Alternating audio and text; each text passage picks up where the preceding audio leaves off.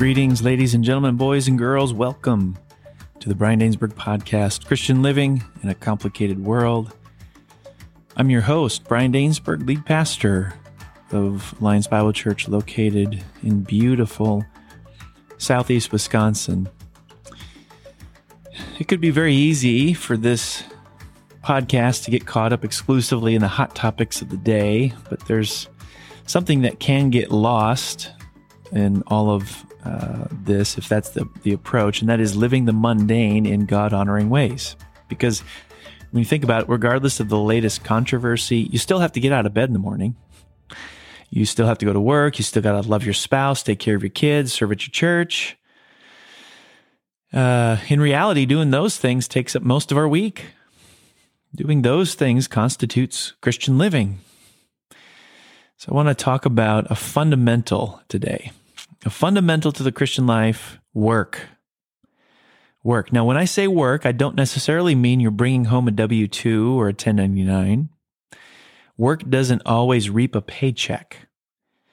Work includes raising kids, doing dishes, cleaning the house, weeding the garden, balancing the checkbook, paying the bills, grocery shopping, and the list goes on and on and on. So here we go. 4 ways God wants you to see your work. 4 ways God wants you to see your work. Number 1, He wants you to see that you were made to work. You were made to work. Genesis 2, by the 7th day, God had finished the work He had been doing. So on the 7th day, He rested from all His work. Then God blessed the 7th day and made it holy, because on it He rested from all the work of creating that He had done. The universe and the billions of galaxies and stars and everything contained in them, on them, is God's work. The oceans, the mountains, the rivers, the plants, the animals, human beings are products of God's work. The author of Genesis is going out of his way to emphasize this. This is the work. This is God's work. Genesis 1 says, Then God said, Let us make mankind in our image, in our likeness, so that they may rule over the fish in the sea and the birds in the sky, over the livestock and all the wild animals, over all the creatures that move along the ground. So God created mankind in His own image. In the image of God, He created them, male and female, He created them. So God created you in His image and likeness. You know what that means. He created you in some way to mirror Him, to be His reflection. And one of the implications of that, you were made to work. You and I are made in the image and likeness of think about this, a working God. We're made to mirror a God who works. In Genesis 2:15, God puts Adam in the Garden of Eden to work it and take care of it. So right from the beginning, God designed us to work. Work is not a result of sin. It's not a necessary evil. Yes, sin can make work difficult, but work in and of itself is good. It was part of paradise. God created us hardwired to work. Tom Nelson, in his book Work Matters, writes this: From the very beginning of Scripture, we see the one true God is not a couch potato God, nor did He create a couch potato world. For anyone to refuse to work is a fundamental violation of God's creation design for humankind. I've seen this in ministry. When illness or injury renders a person unable to work, that is very often a very difficult trial to get through. It's not just the physical challenge of dealing with the injury or illness, but there's an emotional and mental challenge that accompanies that. Deep down, that person knows they were made to work, and the inability to do so is demoralizing. It's discouraging. How many retirees have you encountered who just long for the day when they can retire, and when it comes upon them, they find themselves bored, going out of their minds, looking for stuff to do? Yeah, because God made us to work. We're made in the image and likeness of a working God. That means God designed us to be working people. That's the first thing. Second, you were made to do excellent work. There are 2 different Hebrew words for work in the Hebrew language. One is used to describe raw and unskilled labor. The other describes refined and meticulous work. That's the work that's used in Genesis 2 to describe God's work of creating. It was excellent, skilled, it was meticulous work. So we're not only made in the image and likeness of a working God, we are made in the image and likeness of a God whose work is scintillating. We're not only made to work, we are made to do excellent work, stellar work. So here's my exhortation to you, whatever your responsibilities are during the week. Maybe you're a construction worker, an accountant, school teacher. Maybe you're a homemaker. Whatever it is, do your best to be the best at what you do.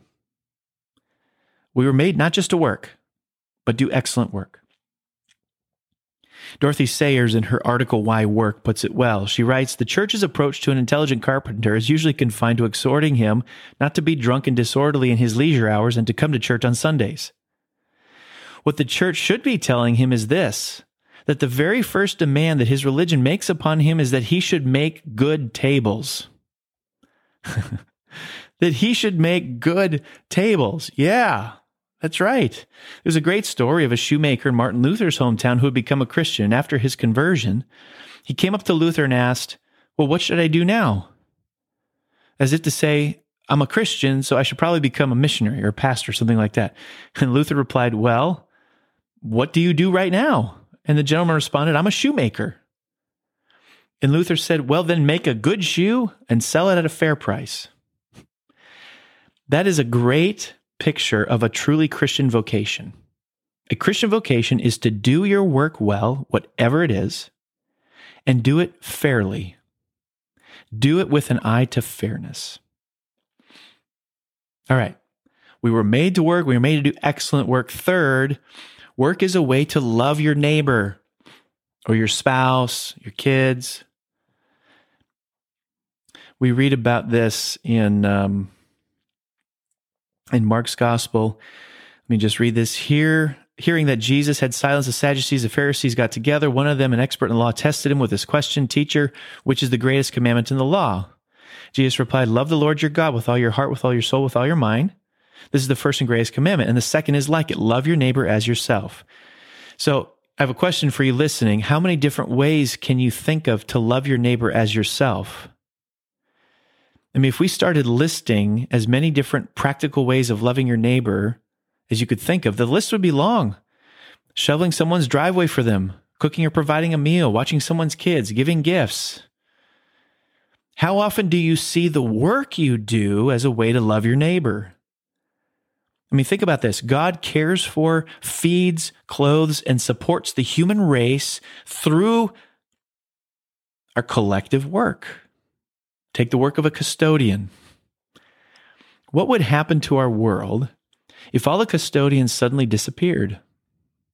You know, assuming nobody took up their work for them, our planet would eventually succumb to sickness and disease from the putridness that would accumulate. What a custodian does is an act of love. What kind of financial chaos would ensue if all the accountants in the world stopped doing their work? What would happen if all the physicians in our world stopped doing their work? What would happen if somebody never cleaned your home? What would happen if all the musicians and artists in the world suddenly stopped doing their work? We would be robbed of the experience of the joy and the beauty of music and art that serves to enrich our lives.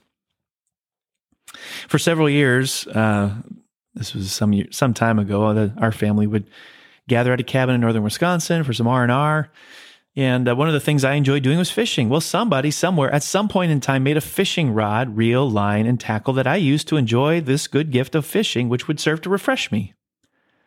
Though they may not know it, by making the tools needed for me to enjoy the good gift of fishing, through their work, they have demonstrated love for me. I mean, think about this. I used to work at Arby's, fast food restaurant. One of the most practical ways I can show love for neighbor is by making sure I make the sandwich they ordered right, correctly, well, with an attention to detail, not cutting corners. So think about what it is you do during the week. Do you see how what you do demonstrates love for others? Do you see that?